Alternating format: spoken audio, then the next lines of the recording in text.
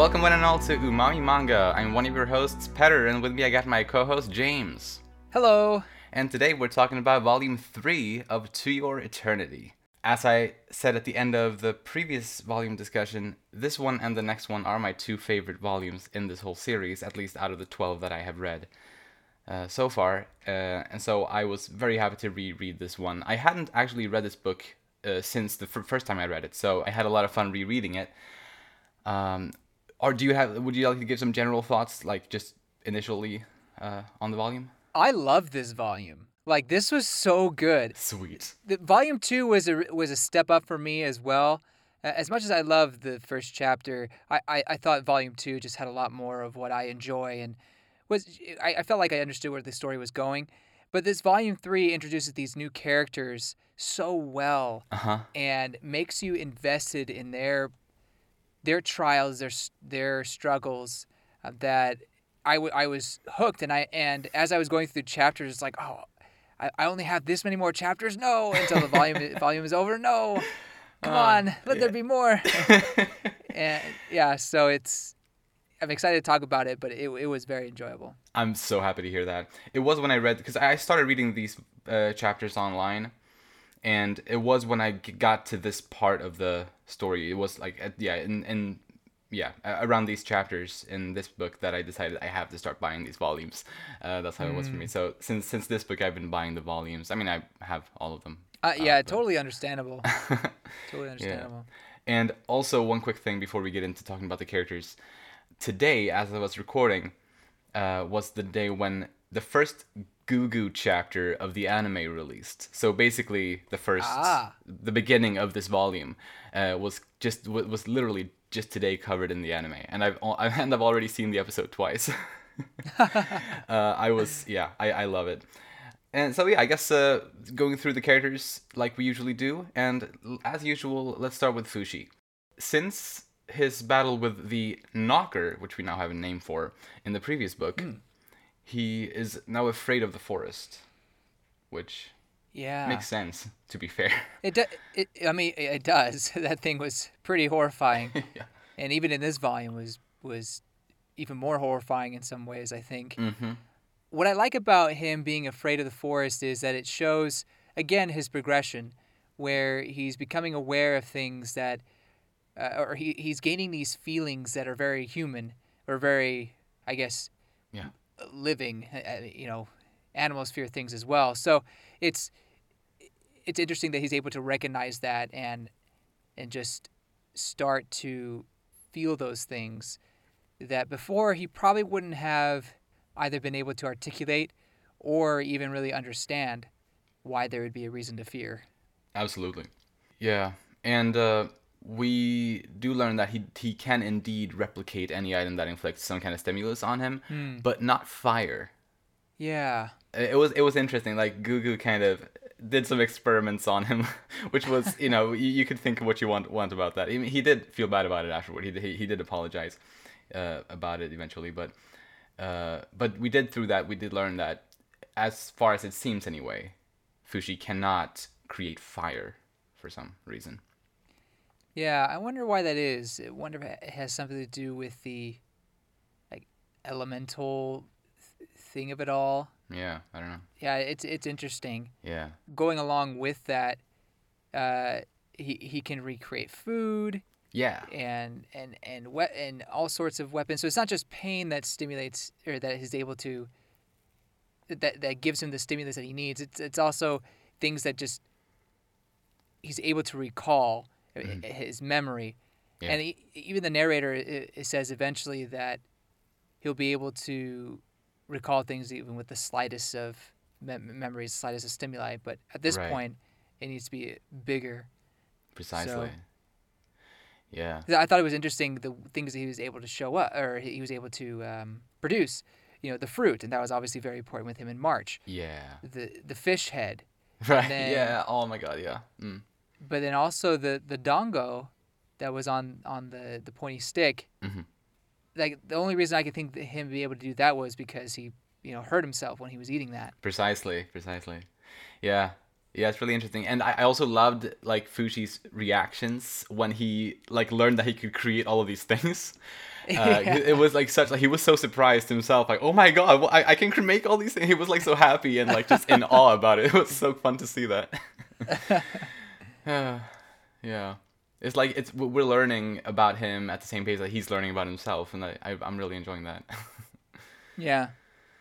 And another rather kind of human thing about him that we got from this volume is he realizes that he like after having done cooking and cleaning and working in the field, especially after Gugu left, he kind of realizes that he's pretty bad at all of that, and so he actually asks for help. He asks to be taught how to do it, Hmm. and so he goes out to find Gugu so that he can get his help to grow up.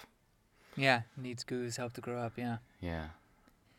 I think this volume was almost like him as a young child Yeah. learning how, learning how to do things. Hmm.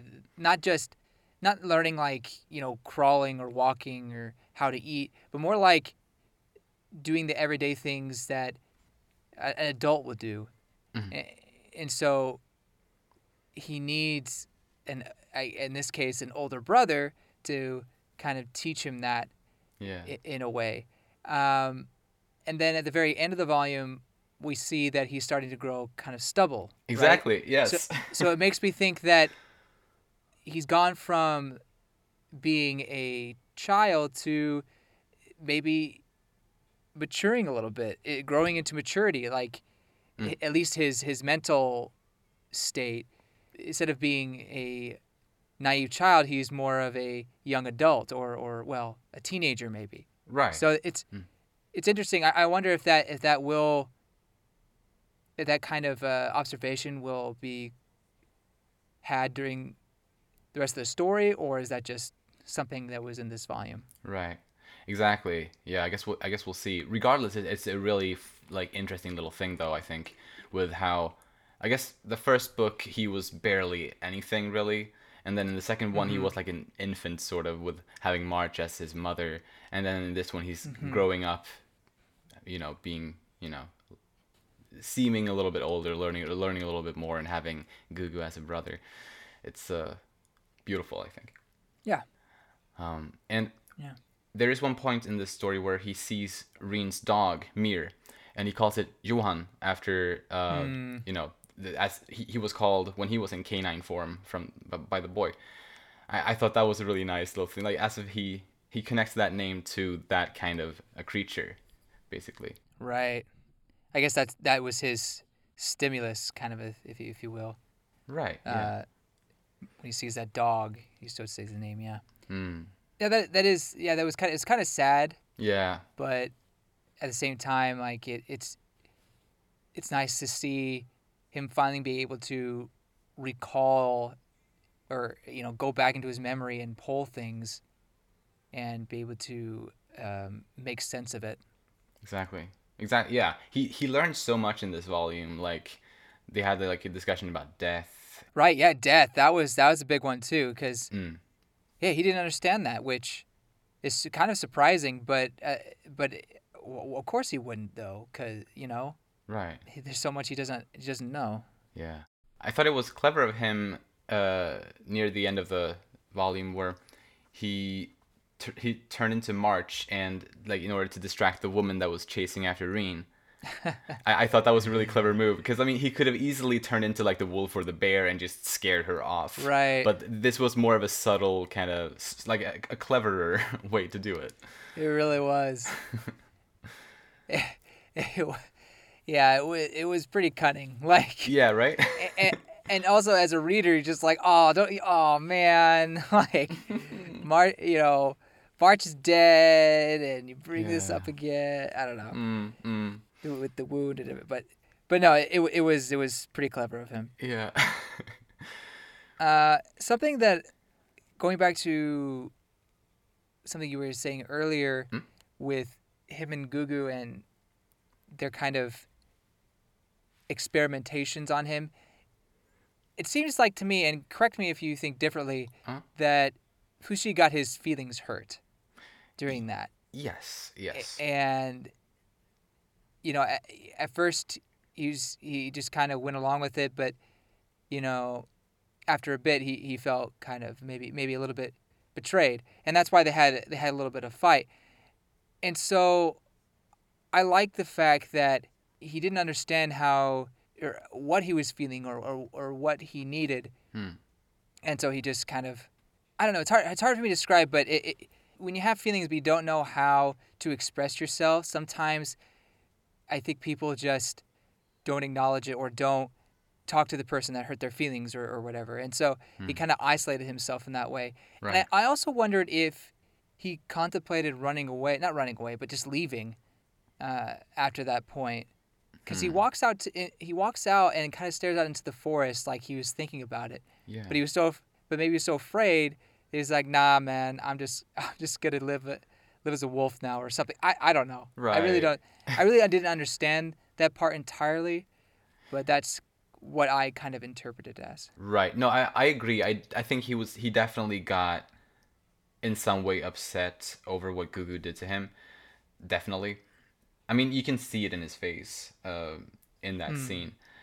But at the same time, I don't think it got so bad to the point where he would leave. I mean, maybe he would if he wasn't afraid of the forest. That was a good point, perhaps. But regardless, he was able to get over that relatively easily, like all things considered. Yeah. And you know, he had Piorin was there, someone who he knew at this point had like created a bond with, and I think he still felt like he had some kind of reason to stick around.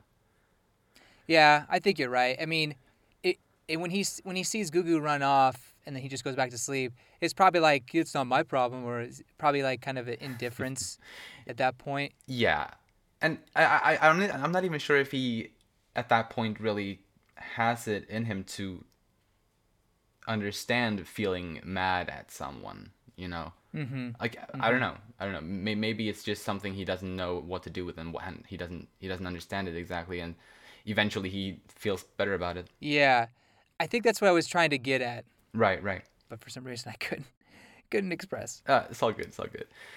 It was also sweet to see him get like really mad with Gugu during the battle with the Knocker, Yeah. where like cause it really shows how much he cares about Gugu at that point. It's like a parent like shouting at their child for doing something dangerous, where like that doesn't mean that they're mad at their child. It means that they care about their child. It's kind of like kind of that kind of anger, and I thought that was really nice to see so passionately from Fushi. Yeah. And I think my favorite example of that is when he tells him, "If you come back, I'll bite you," Yeah. and then he does bite him when he comes back, which is really, Yeah. which is was really nice. I love that. Yeah, yeah. Yeah. So I guess that goes to the bond that they share, but also that everyone at that, what do you call that it's not even a hut, house, Yeah. tower, Tower, I so don't know what you call it. whatever. Yeah. Everyone there is kind of a strange but close family, and I really like that, and I think it's good for Fushi's growth. Absolutely. Yeah. Totally. And more about the battle with the Knocker at the end there, related to Fushi, that we learned that even if he's defeated by a Knocker, he will still be able to come back if that Knocker is defeated later on by somebody else. Yeah. So even if all of his forms are defeated, he there's still a chance for him to return, and so he did come back in his original form as the Rock. There after Gugu defeated the Knocker, and I think we have talked about I think on both our previous discussions about what does happen if he transforms into or if he takes the form again of something without consciousness, and it seems like the implication here was that he was stuck in that form until the Beholder, which I think we're gonna call him the Beholder, the narrator. Okay. We're gonna call him the Beholder because this is a small tangent, but on the first page, basically of Volume 4, this isn't a spoiler because it's like the first page has a little character index, where he is referred to as the Beholder. Gotcha. So that's what we're calling him from now on. Anyway, he touched the rock. Yeah, I saw that. I was like, wait, what? Yeah, and then when he did that, he turned into the wolf. So into one of the forms that has consciousness. So I think that was necessary. I think if he hadn't, he wouldn't have been able to leave the rock form until maybe like many years until he like gets some kind of stimulus, similarly as he did the first time. So I think he sort of helped Fushi out by touching him there, as far as I could read that. Yeah, that's how I read it. It's interesting that the touch would awaken all those memories and everything, those forms back within him. And I'll admit it is a little like hard to understand that part, but I just don't think too much about it. Right, it's very fantasy. Like I feel like whenever the Beholder is involved, it becomes even more fantasy-like kind of Right. than it is usually. I mean, it's all. I mean, the main character is super fantasy, so I don't know. But yeah. And also speaking about the Beholder, near the end of the book, when Fushi is talking to the Beholder outside the house, it's like shortly before the time skip. Yeah. I think Fushi expresses some even more very human-like feelings when he wants to stay with Gugu, even though the Beholder heeds him not to stay in one place. So I thought that was really nice, since he had really built up that bond, that brotherly bond with Gugu at that point, and he didn't want to leave him. Yeah, it was nice. And it's interesting that the Beholder didn't say you'll regret it or anything like that. He says that's also acceptable. So Right. Yeah. I guess it shows that Fushi does kind of have his freedom of choice in that sense to do what he wants. But I think it also shows that no matter where he is, he's probably going to gain some sort of stimuli that will help. Although maybe the Beholder knows what's going to happen in the future, potentially. I don't think he does, actually. Okay. Because, and this is something I was gonna mention later on about the Beholder, but I'll mention it now because sorry. No, I mean, because the discussion brought us here. So there is one point, like right before the battle with the Knocker, the Beholder comes in and he says that he didn't think, or he says it didn't seem like Fushi would make it out of that battle. That's true. Because the enemy had the upper hand in two different ways, and he was like, the way he worded it, it seemed like he was pretty sure that Fushi wouldn't make it back to the house after that battle. Yeah, that's true. And he turned out to be wrong about that because of Gugu. Maybe he has strong predictability. Like he's able to Maybe just kind of look at the situation, and maybe he just knows Fushi so well that he feels like he can make an accurate assumption. that's possible. But when it comes to outside parties, maybe he's not able to correctly predict that. Right. Yeah. Could be. But anyway. Could be.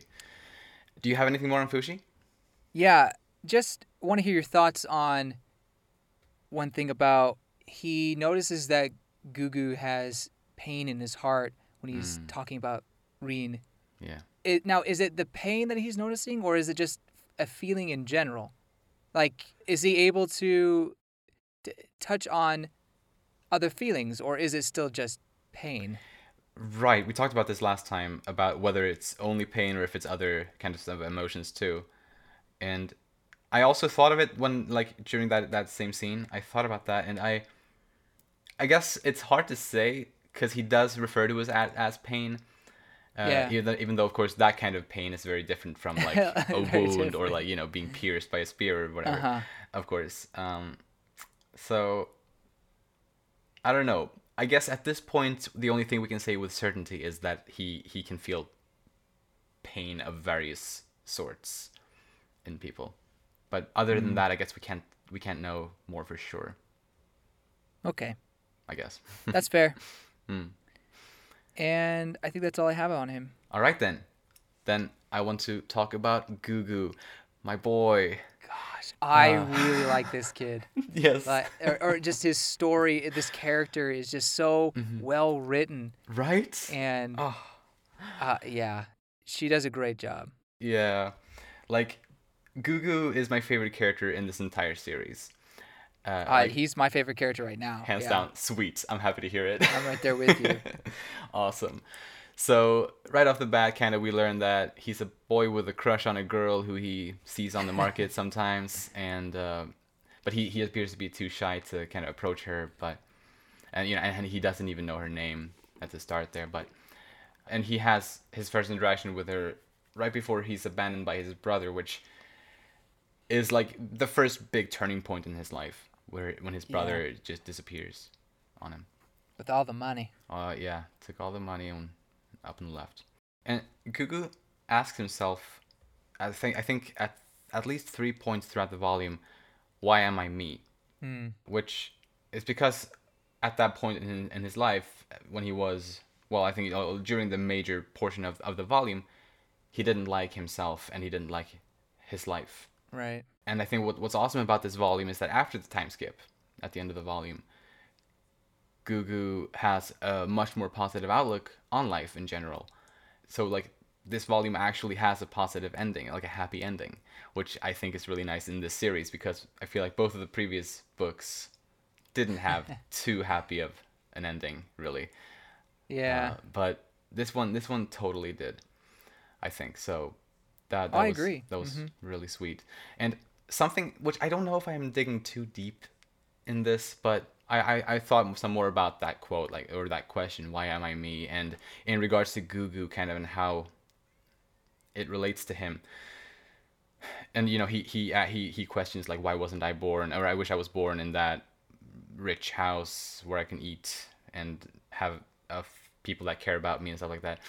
And so I wonder if that's kind of him questioning the concept of birthright, or at the very least that the story around him deals a lot with class differences. I think that's at least to that extent. I think, yeah. Right. That's a possibility. Because like when Gugu had just saved Reen from the log, and he got hit by the log, and when he's lying there, he hears Reen's parents or her servants or whoever the people there were, and they're all freaking out over Reen having been injured, but it was like such a minor injury, and but everyone's freaking out, everyone's coming together to help her. Meanwhile, no one is giving a damn about the poor homeless little boy who just fell off a cliff and had a log smash his face. Oh my gosh.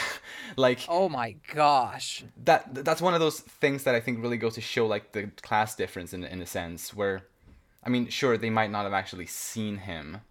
In fact, they probably didn't. I think they didn't. Right. But regardless, it shows how, well, if you are from that kind of background that Reen is from, you are bound to have people around you that care about you, or at least in some way, and that are there to take care of you. But Gugu, coming from such a low class, like homeless, and has at that point no family at all anymore, he doesn't have anyone to care about him even in the slightest. And yeah. So that's why I brought up like the kind of the class differences in relation to his story, at least in the early parts of it. I could definitely see that being maybe a theme that carries on into the next volume potentially, especially since Reen is definitely high class, right, high society, and and I think you'd still classify Gugu as poverty. Oh yeah. So, there is that huge difference between them. So that might be a sort of obstacle that maybe is in both of their ways, especially in Gugu's way. And I have a few other theories about maybe how that class system could come into play, but I'll say that for a little bit later. All right, okay.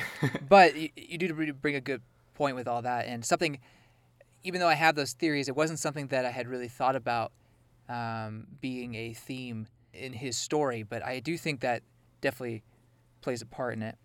Right. Well, one thing that I took away from it was that he kind of regrets wishing to have a different life. Right. Because he got what he wished for, and that ended up being, obviously not what he wanted. Yeah. Pretty tragic for him. But even despite that, he's able to look at himself and say, I am me, and I'm happy with that at the end of the volume. Exactly.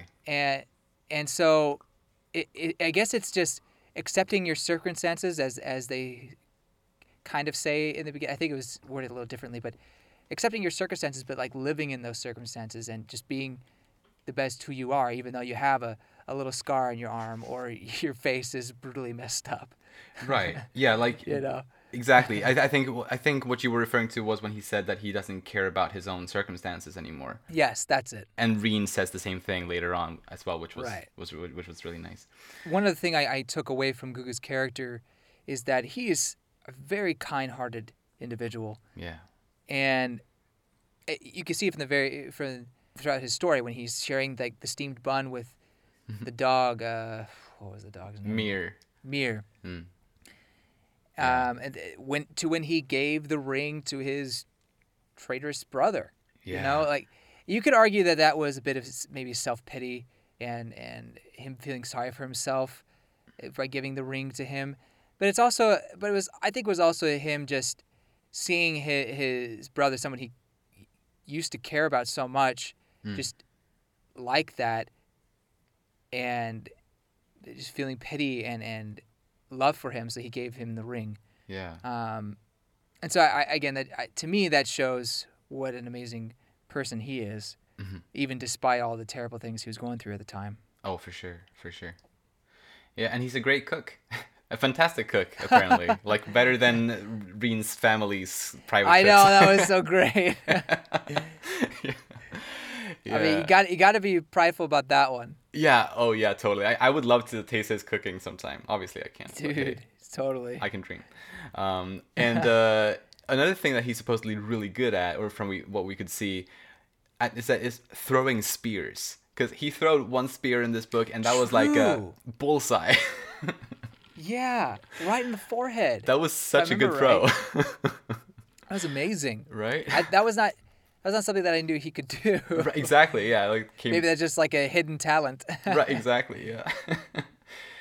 Yeah, it's fun. I mean, he had started to kind of train his body at that point, so I don't know if one of the exercises he did was some kind of throwing exercise, maybe. Possibly. Yeah, but that was only like, maybe a month had passed. Right. Maybe. Yeah. Not. Yeah, that's true. Not. It wasn't very long. That's. Right. He said he's probably just natural. Yeah, he could very well be. I know we already brought it up, but the log smashing his face, honestly, that shocked me. I knew something bad was going to happen just because that's the nature of this story, but I did not expect the log to smash his face and leave his face horribly disfigured, or basically take off his entire nose. Yeah. Like that was so shocking to me. So to see like him lying there with the log on his face was just, it was shocking. Yeah, dude, I thought he was dead the first time I saw that. Like, Yeah, when I read it the first time, I was like, oh shit, okay, he died, I guess. Glad he didn't. Oh yeah, me too. But man, it was intense, and it definitely caught my attention. Even though like I was really invested in the little story he was telling at that point, that really hooked me. Oh yeah. And got me really into the story. Totally. And we learn a little bit about his backstory from when he was very, very little. Like, I don't know if he's like 3 years old or something in these little flashbacks, but when he was a very little child, he and his brother worked for a family, and he thought that they were his family, which is like such a sad realization. That is so sad. And ever since he kind of learned what actually was the case there, he has had this dream of having a family of his own and being surrounded by people that care about him, like genuinely. And I mean, he kind of has that now, right? Yeah, exactly. At this point, and especially now, especially after the time skip, when he's actually content with that lifestyle, Right. I think he has been able to achieve that for sure.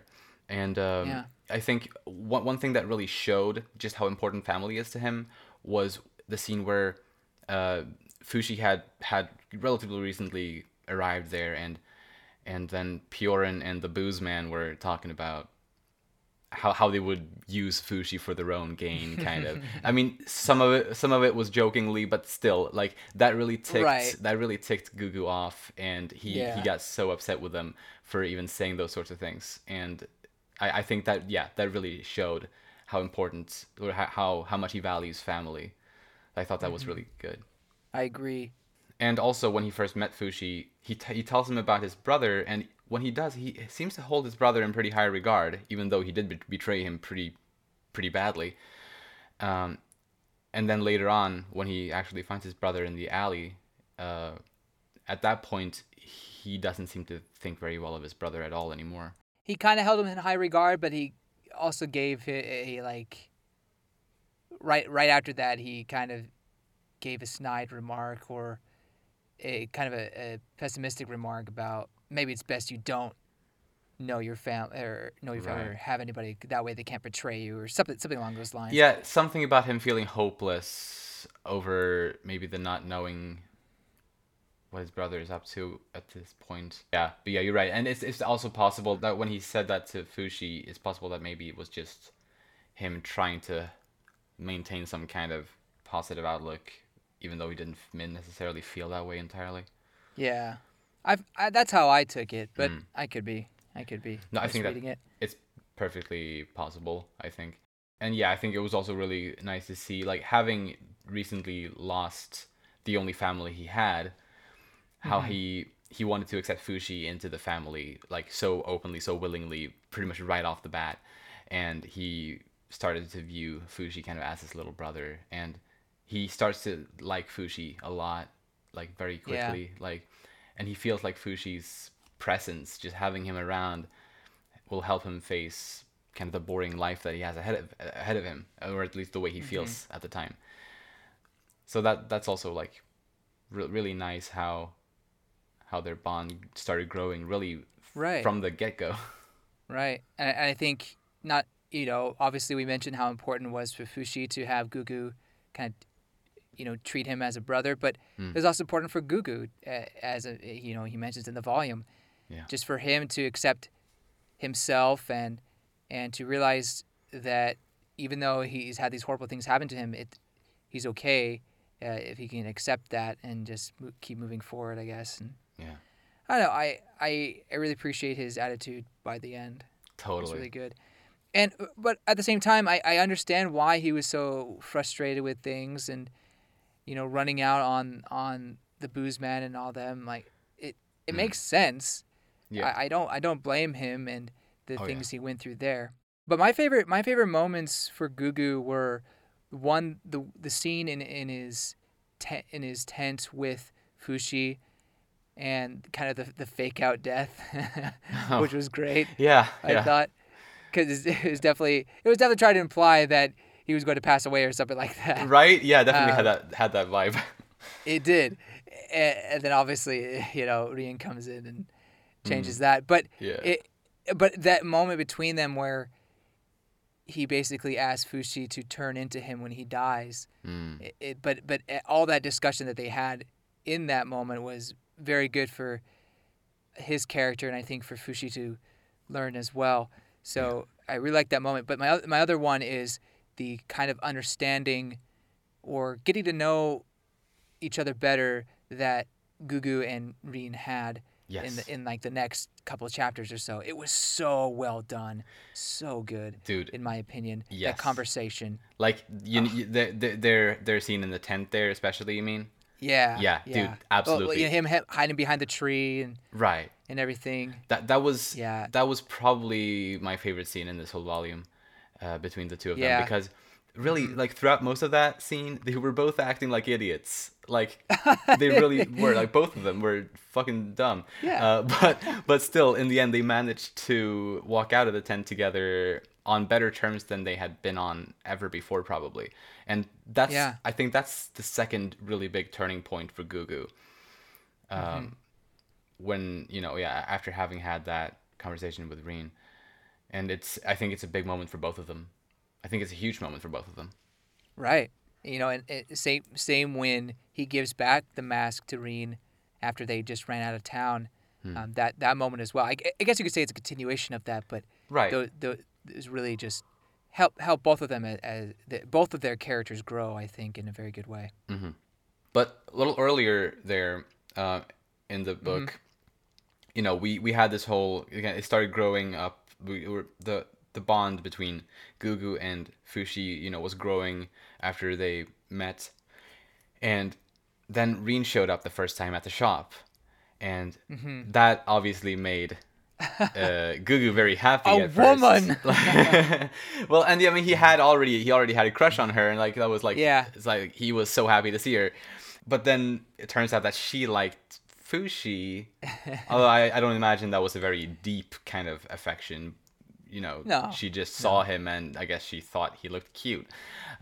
You know, and he kind of acted a little quirky, so that was interesting to a little girl like her, I guess. But anyway, that must have been so awfully conflicting for Gugu, having like this new brother figure in his life who he adores, and the girl that he has a massive crush on, and the whole thing that happens right there, that's gotta suck hard. And Yeah. so I don't blame him for going into that kind of depression that he did after that, where he just stops doing his chores and everything just feels awful for him for a while. I totally understand that. Especially at that age. Oh, yeah. You know, it makes sense. Hmm. And having gone through and lost his older brother already, it's Yeah.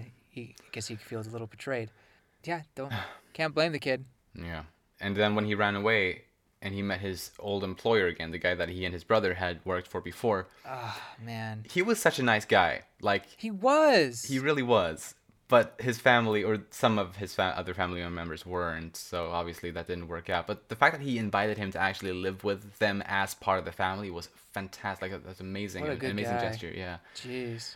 But yeah, sadly that didn't. If only everyone could have a boss like that. Right, dude, totally. He's like the best boss award. Like, that goes to him. Man. And also, kind of around that time, or after he saw his old boss the last time, he feels like without the mask, he can't stay human. So he decides to abandon his life as a human and throws the mask away. Or at least for a while. And I guess that's his biggest down. That is really when he's at his lowest, I guess, in this book. Everyone shuns him at that point in the story, and it's just awful. Really is. But yeah, then Fushi comes and Reen comes, and Well, that's why Reen was so important. I mean, obviously Fushi was very important too, but Reen was so important for him because she was the first one to, even though she hasn't seen his face yet, technically, she's basically the first one to openly accept him, even if he is a monster, you know. exactly, I think that was obviously very important to him. definitely, yeah, and to have him, or for him to have people that care about him, that come Yeah. to get him back home, you know. That's what he always dreamed of having, and he has that now. And these two people, as you said, they both do this. They both care about him despite the monster side of him, or well, you know, he's really not, but No. but you know, despite all of that, and that's worth a lot. Indeed. And just a little other thing I had on him is that near the end of the book, during the Knocker battle, when he gets drunk, he confesses his love for Reen. Yeah. I love it. And I wonder so if much. he will have any recollection of that afterward, if he was too drunk to remember it. I know Reen will. Reen will definitely Absolutely. remember that. There's no way she forgets that. No. I mean, I can't say how she feels one way or another, but there's no doubt in my mind she won't forget, or she won't remember that. Wait, there's no doubt that she won't forget that. Right. That makes sense. Yes. Okay. Yes, that's right. Sometimes I don't understand what I'm saying, but yeah. I think that he was so hammered that I don't think he remembers that. No, probably not. And the very last thing I just wanted to put a little bit of emphasis on that fact that he is ripped now after the time skip. He is.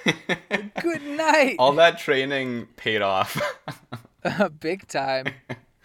Muscle man. Yeah. And yeah, he was able to get rid of that stomach, the booze stomach. Oh, they did get rid of the stomach. Well, I mean, stomach. it's still. I mean, he still has the organ. Oh, The okay, yeah. Alcohol organ, but thanks to being so muscly, that is what It's I not meant. like protruding anymore. Right, Got exactly. it, Yeah, got it, he's able to got it. conceal it more, like with his muscles. Like it doesn't. Got it. Yeah. Yeah, he looks good. Yeah, he does. And I started questioning how old he was because before I thought he was like 10 or something, to be honest. Yeah. But 4 years and to be that big, it's like, well, maybe so now it seems like he's at least 16. Right. I had the exact same feeling. So he must be 12 Mm. during this whole thing. I'm also like I think I had the exact same thoughts as you the first time I read this. Is he seemed to be younger than 12 maybe, Mm-hmm. although I think 12 still is Yeah, it's functional, true. like, it still works. Yeah. So I think it's pretty safe to assume, I guess, that he was 12 first and then 16. And I guess Reen probably we can assume that she's the same age as him, just to make it simple, I guess. Although if anyone's listening and somehow knows their exact ages here, and if you're listening on YouTube where you can comment, please let us know, because it would be nice to have that info. Exact age stuff. But yeah, that's all I had on Gugu. Do you have anything more? I have another thing, but I want to save it for another character's point. So All right then. good to go. All right, so let's move on to Reen. She has a cute little dog, and and she gave Gugu That's it. that That's the ring. only redeeming factor. She has a cute little dog. Yeah. Yep. Okay. Moving on to no, but yeah, she has a little dog, and she comes from a very wealthy family. Like the basic facts, I guess, about her. And as we said earlier, she seems to take a liking to Fushi, but I don't know if that's as much the case at the end of the volume. Like after the time skip, I wonder if she has the same kind of obsession with him. So real quick about her kind of obsession or her like of Fushi. Mm-hmm. I think part of it is like, yeah, it's kind of a little bit of a crush because, oh, he's cute. Yeah. But I also think it may have been something of, because remember how we were saying Fushi was kind of a toddler or a little child in this volume, Yeah. until the end. And I wonder if it's kind of this mentality where sometimes people will want to play with a little kid because they're so adorable, because they don't understand the world. They don't know how to eat or cook or do things. Or undress themselves. Undress themselves. That's what I was getting to. I love her joke there. Yeah, yeah. I was wondering, like, is she going that route there, or? I love her, like, twice in this book. She's like, just kidding. Like, it's so cute. Oh. Oh, she wasn't kidding about the dressing part. But anyway, so that's that. But at the end of the volume, it seems that she might still have some sort of thing, or at least think he's cute, because the last page, she's looking like she's a little bit blushed in the face, and she's looking excitedly at Fushi. So maybe it's because he was the one that cooked the food. Was him that cooked the? Yeah, it was him that cooked the food. Right. Maybe she was just like really excited that he cooked the food. It's like, wow, great job. Right. Or maybe she's still a little bit infatuated with him. I like to think that she, like the basically what you suggested at the beginning there, that it was more like it was interesting, or it was fun when he was kind of like a toddler-ish kind of, or had that kind of mentality. I kind of liked that idea, and then because I felt like during the volume, like after, or I guess during and also after the tent scene between Reen and Gugu, that I think maybe she started to have some kind of interest in him potentially. Although, I mean that's what I'm hoping, and that's kind of where I feel like the story is going. Right. But maybe it's like she thinks this guy's cute, but she's actually growing romantic feelings for Gugu. Exactly. Right. I mean, regardless, I think they're all friends at this point. They're all of course, close, yeah. I mean, almost like family, all like in some way. Really though, yeah. And like because it was really the moment after they leave the tent, and Gugu puts the jar on Reen's head, and they're sitting there on the hill together, kind of in silence, and they're kind of like they're too kind of bashful to kind of look at each other, and it's just kind of that it's that tension is in the air there, like right before Fushi arrives. It's like that's there's something in the air. No, I totally agree. There's definitely something there, and I hope I really hope it goes far. I was trying not to, harp on this too much, but I really hope it goes somewhere between the. I mean, Yeah. it would be sad if Gugu's kind of feelings for her go unrequited, but I really don't think that that'll be the case Hmm. by the end of it, especially with what's happened between them. Right. Yeah, it seems Yeah. it seems to be looking up right now. Yeah. I would say for sure. More about Rin. We learned that she ran away from home to live with Fushi and Gugu, or well, and well, the others there. Oh, that was the other thing. Maybe her kind of attention toward Fushi was also a excuse to be there as she ran away, but also could just have been a perk. It's like, hey, if I run away here, then I get to talk to this cutie. It's great. Right. Yeah. I think that's kind of how I read it, but I can see both ways. But yeah, like we learned just how strict her parents are and how overprotective they are, and they decide everything for her. We know she loves purple a lot, but she's forced to wear only green clothes because that's her family color, and all that. Yeah. And we learned this thing about the very little scar on her arm. It's like really nothing to worry about. Uh, What I really like about the kind of I guess relationship that Rin and Gugu have is they both come from different worlds, kind of different societies, but they have their own issues and trials. And I think it shows that while some people's trials are much worse and much more difficult, depending on their circumstance, not everyone is perfect or has everything exactly that they need. Like it's not complete, utter bliss. Yeah. And obviously some people live in luxury. I totally get that. But there's also, physical and mental issues that people go through that sometimes we don't quite understand. That because we are in a different situation, we can't truly empathize with it. yeah. So I think that it's interesting to see the different viewpoints. And while I do think that some of the things that Dean were saying were a little silly in the grand scheme of things, I also understood, she is very kind of trapped and not able to be the person she wants to be. Yeah. And, that's in a way kind of takes away her freedom of choice. It definitely does.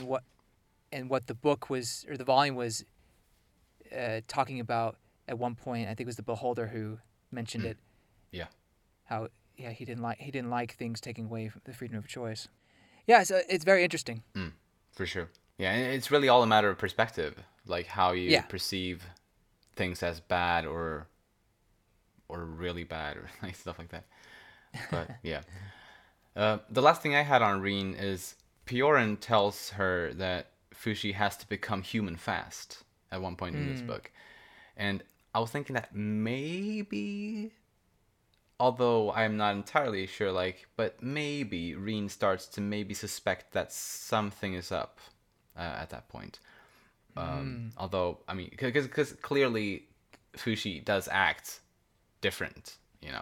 Right. He is a strange dude, uh, and so it's possible that maybe she starts to suspect something. Although obviously, I don't expect her to, put everything together just with that. But like just to have some kind of feeling in the back of her head, like something strange is going on, kind of potentially based on that.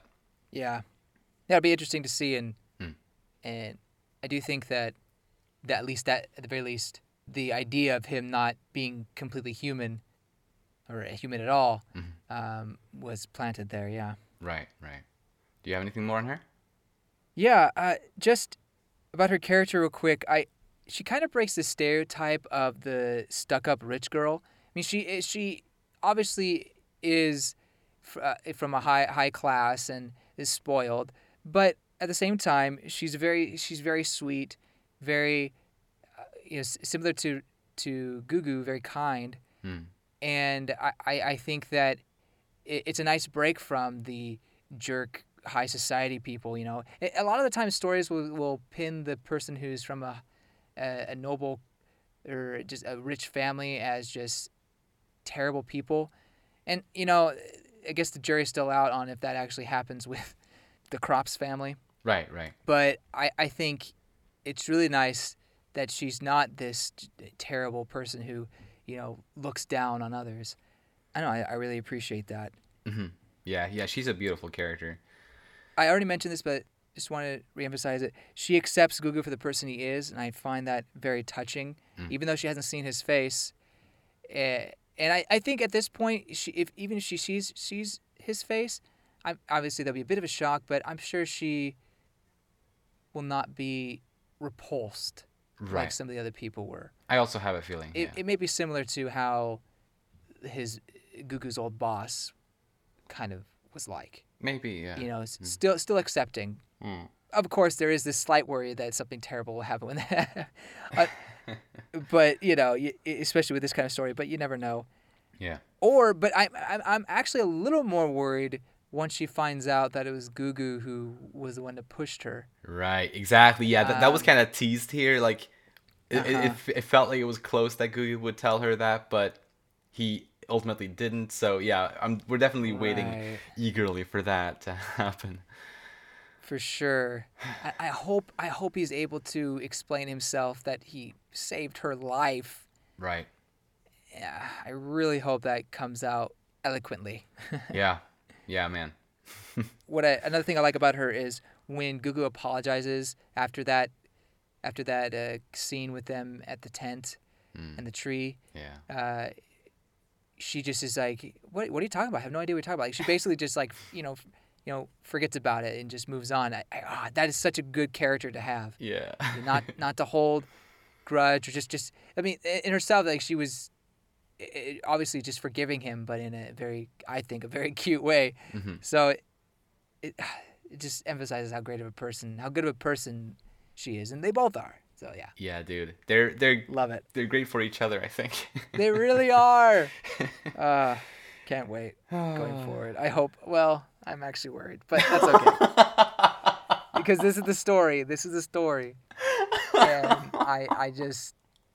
I can't. I don't know. For some reason, I just don't trust it. I don't trust her. Well, the only thing I can say is that I'm just excited to talk about the next volume with you. Yeah. Because I love that one just as much as this one, if not more. So, anything more on Reen, though? That's it. All right, then let's move on to Pioran a little bit.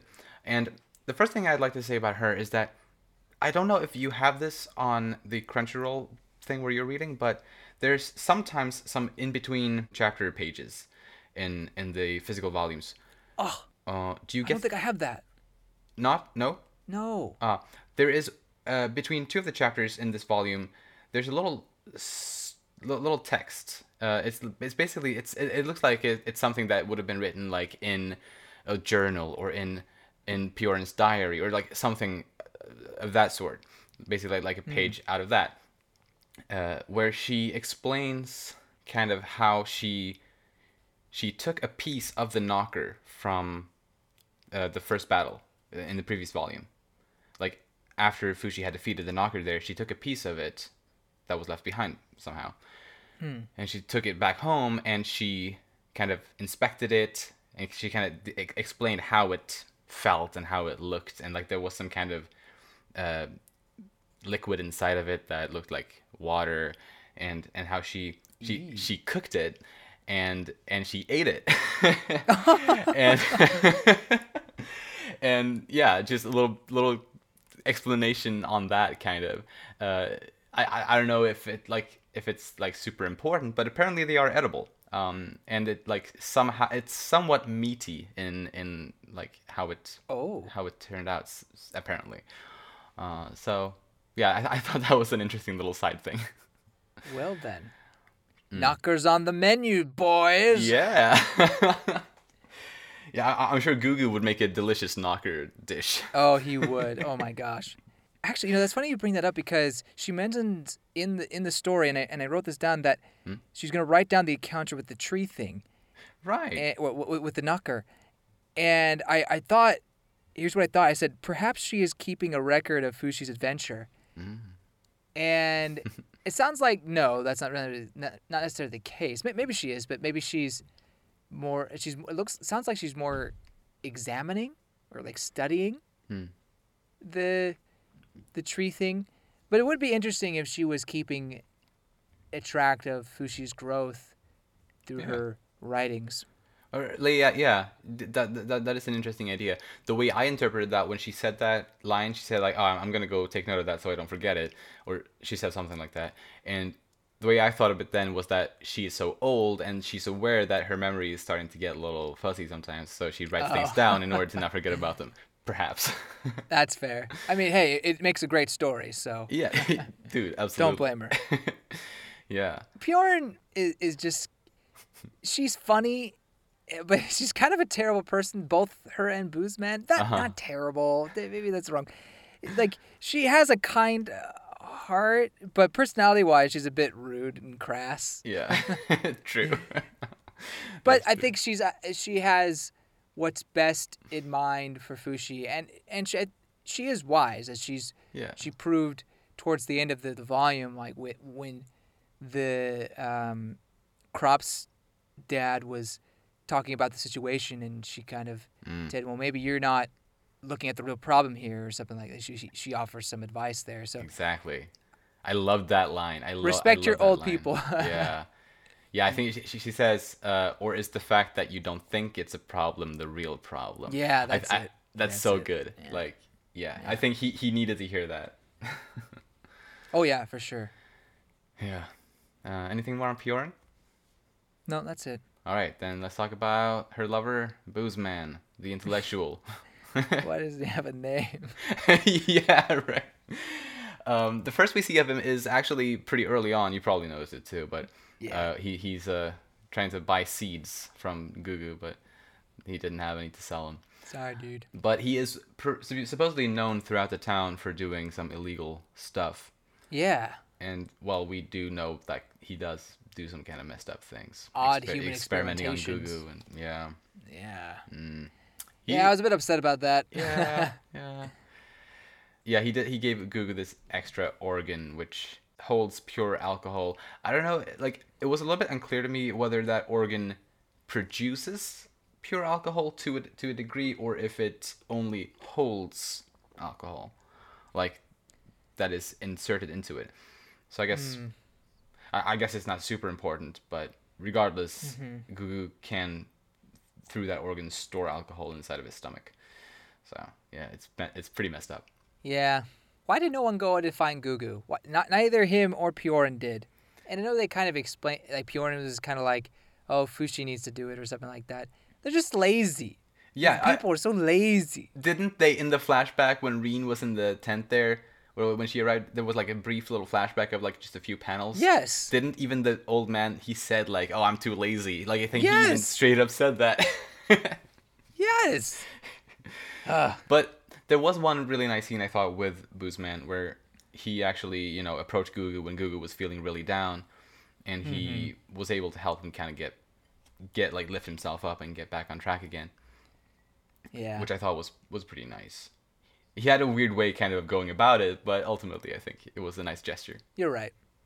So I think, as you said, like both he and Piorin, they are questionable people, but they're not completely bad people. I agree. I So, agree. I guess that makes them interesting, Totally. Totally. and they are family at this point. Yeah, I guess you could call them Fushi's grandpa and grandma, kind of. Yeah, Although- honestly, I think I so. don't know. Yeah. At least they kind of fill that role, I'd say. Mm. Definitely. Anything more on him? Uh-uh. All right, then let's talk a little bit maybe about Shin, Gugu's brother. If we have anything there. He seems to have gotten involved with some shady people. He joins a fight club. I guess I maybe? thought. I mean, Because it could be. It's like it could don't be. lose the. Don't they say like a don't lose next time or something like that? Yeah. They did. So that's a good possibility. That is something like a Fight Club kind of deal. Or maybe it's gambling. I Could- don't know. Honestly, yeah, it could be a lot of things. To be fair, either way, it wasn't good for him. Clearly, as we saw later on when Gugu found him, he was looking awful. Oh yeah. Very thin. So Yeah, that was terrible. So, you want to hear a really wild theory Yeah, I please. had? Go ahead. So, Gugu gives him the ring, right? Uh-huh. And my thought was maybe he comes back to the story as someone who is able to get back on his feet, which would, I guess, maybe be nice. And I think Gugu wouldn't be upset about it Mm. unless something terrible were to happen because of that to his situation. So that would be a nice thing. But then I thought, what if he's able to turn that ring into something very wealthy Ah. somehow, and then he gets in with the Crops family, and Oh. somehow he gets the arranged marriage with Reem. Now that would be such a hard blow, I think. Oh my Uh, God. right, they're terrible, but the parents did say they already had picked someone out for her to marry, Mm, supposedly, as far as I understand. So that I had that theory after I had read the volume the first time. And then I right. came back to it and I saw that I was like, oh, that kind of throws out in the water. But I thought it'd be very spicy if that did happen and very traumatic, Oof. Yeah. Yeah, that would be rough. right? But I do hope that I don't know, like I don't care about Sheen because he's made a bad choice. But at the same time, Mm, it would be nice if he were to get back on his feet yeah. and somehow either be there for Gugu or just maybe just have that choice that Gugu made play some sort of consequence, whether Right. good or bad. For sure. For sure. Yeah. It's just, he really made a really awful choice. Like betraying Gugu like that was absolutely terrible, especially Hmm. since they were family. Yeah. But at the same time, like I'm not excusing him in any sense. I don't want anyone to think that, but he was still in like, or they both were in just in a really terrible situation, without a home, Right. without anyone but themselves or each other. And so I guess desperate times does bring out some bad sides in people, Uh huh.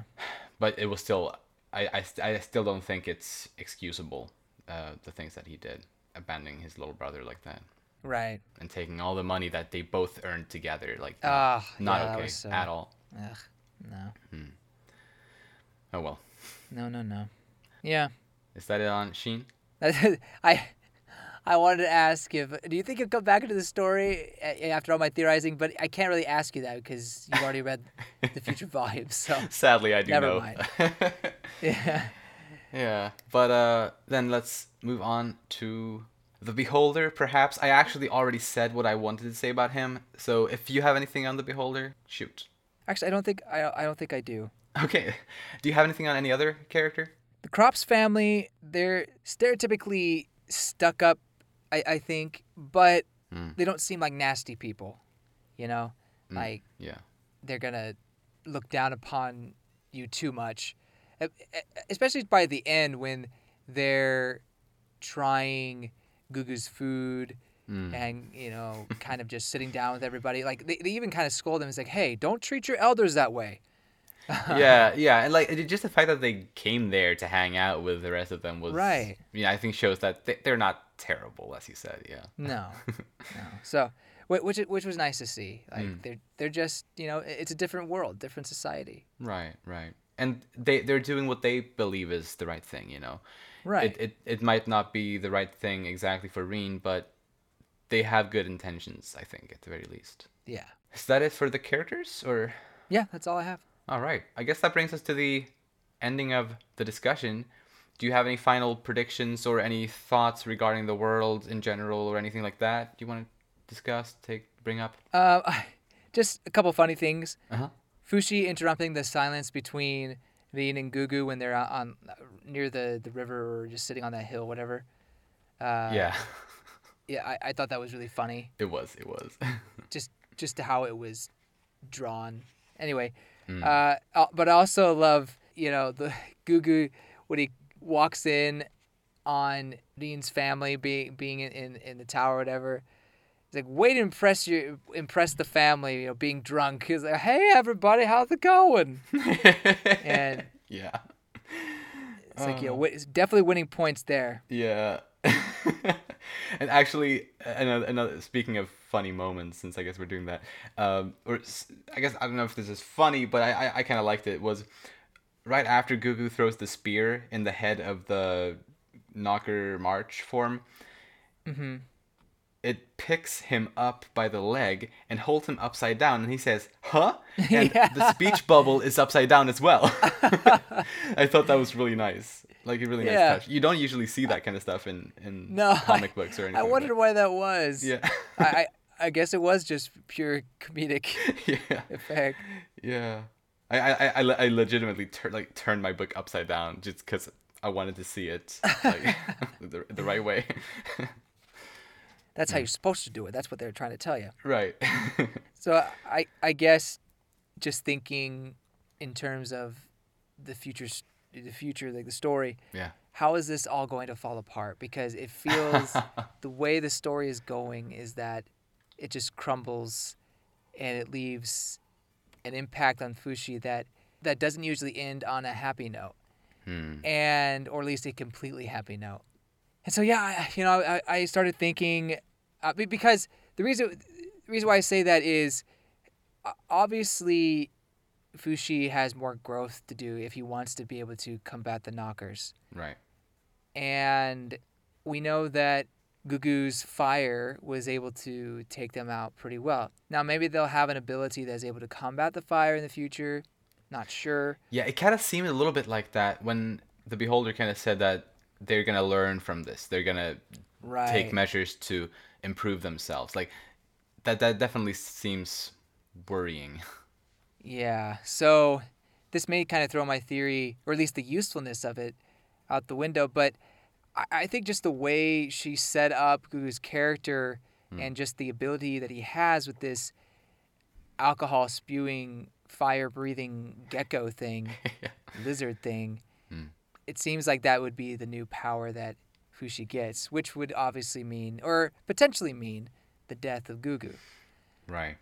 So, I mean, on the one hand, that'd be a great addition to Fushi's abilities. On the other hand, I don't want Gugu to die. So, yeah, right. I don't. That's what my prediction is that he is going to pass away somehow for some reason. In the next volume or beyond the next volume, do you think? Just curious. Well, so this is taking to what you've said in consideration. Since I think you've said 4 was your favorite volume. So I kind of think 4 will be the one. You think I enjoy tragedy? A little bit. Okay. I do. I do enjoy some tragedy. We've talked a long time, Petter. We have. You know me. A little bit, but no, I can't say for sure. And right. It would break a bit of my heart because I've fallen in love with this character. I think he's such a great guy. Yeah. And like you were saying, you said your favorite character is my favorite character so far. So it would be very depressing if that were to happen. Now, to think positively, I wondered if there was maybe Fushi's able to find a way to replicate this stimulus, this ability to copy another being without Gugu passing away. Right. But that is a little bit too optimistic, potentially speaking, and might not be what the Beholder had in mind when he created Fushi. So that's kind of my thoughts about that. So what would lead to Gugu's death if it does happen? Well, actually, before I go to that, another part to this is there's been 4 years, a 4-year time skip. Yes. And that also means everyone around the world has aged 4 years. I mean, duh. But that means we haven't seen Perona. And she's 4 years older. I have no idea how old she was back then. Maybe I think she was 15. Oh, she was 15. I Okay. think. I actually was about to say 16, but 15. Okay, that works. So now she's 19. And unless the story takes a huge time leap at some point and Gugu has a long life with Rin as his wife and Fushi sees that until he dies and then he moves onward, that would mean I keep calling Pahoran. That's only funny to Certain people. Perona would be an either dead or an old woman. Which, I mean, good for her to live a long life, I suppose. But also, that would be really upsetting for me. And I would not like her to not ever be in the story again.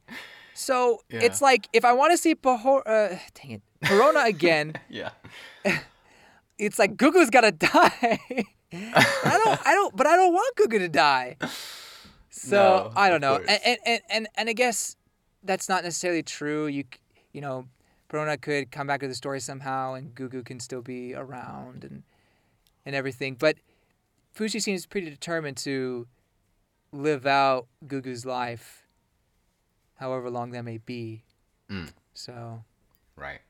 Some of my thoughts on what could lead to tragedy, maybe the people of not Yamato. What's Yamone? No. What the Japanese people? What their name? Oh God, it's escaping me as well. Yanome. Yanome. Yes. Yanome. Like maybe they find out where Fushi is somehow. Like Hayase and them. Yeah. Or maybe Hayase, or maybe some other party, maybe in some new part of the Yanome clan, finds him, and that leads to intense moment for them. Again, we don't know what's happening with the arranged marriage thing. Right. That seems like maybe too obvious of a plot thread. And how would that lead to his death? I don't know. So honestly, I'm kind of in the dark in how it all happened, but at the very least, I do think that this moment of, happiness and bliss will not last, and that makes me sad. I hope I'm wrong. I really hope I'm wrong. Yeah. And maybe there'll be bittersweet, but if there's any sort of sadness, then I will say I was right. Like, my feelings were right. Yeah. Now, I think overall, you've given some good thoughts here. I can't really comment on any of it, but I will say I think you've given some good thoughts. Thank you. And I am very stoked and excited to talk about the next volume with you next week. Cool. As am I. As am I. So yeah, I guess that's all. That's it. That's the end. This volume, I know I said at the beginning, but this volume was so good. I'm so happy. Good. So happy to hear that, and I'm glad that it lived up to the expectations, because I know that did. I kind of lifted it up beforehand, which I don't know if I should have, but I guess it worked out anyway. And you would even say, like, well, don't get disappointed. I was like, so I was like, well, I don't know, like, he's giving me mixed messages here, but no, it was good. Like, why do I always forget her name? Perona? No, the author. Oh, Oima. Oh, Oima. She has done such a great job in establishing these characters in such a short amount of time. Right, dude. Yeah. In one volume, she gets you to care about a whole new cast, basically, besides Fushi. Yeah. And it's fantastic. And for all I know, it could all fall down in the next volume, and then it moves on to the next. Like, oh man. Actually, I kind of, now that I think about it, sorry, I keep going, but now that I think about it, I kind of hope that we get more of these characters, because like I said with Perona, I was really upset that seemed to be potentially the last time we see her, or at least maybe not for a long time. So I hope it doesn't become a recurring thing where you only get like 2 volumes of these characters and then we move on. Right. Yeah, no, I feel you. Anyway. Right. Excited for this next one. Definitely. So, with that all said, if you enjoy our content, you can follow us on Twitter at Umami Manga. And if you like this episode, please share it around with anyone you think might enjoy it too. Thank you so much for listening. We'll see you all next time, where we'll talk about Volume 4. Bye-bye. See you later.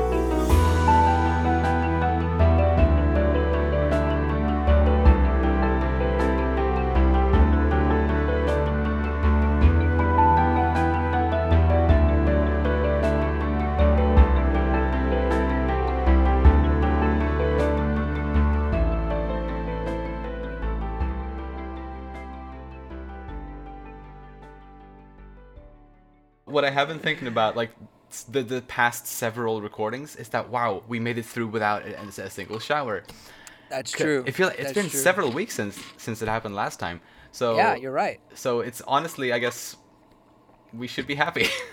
I guess to finish off the last recording in this house, Right. one last shower. Yes, exactly. It has to happen. It's tradition at this point.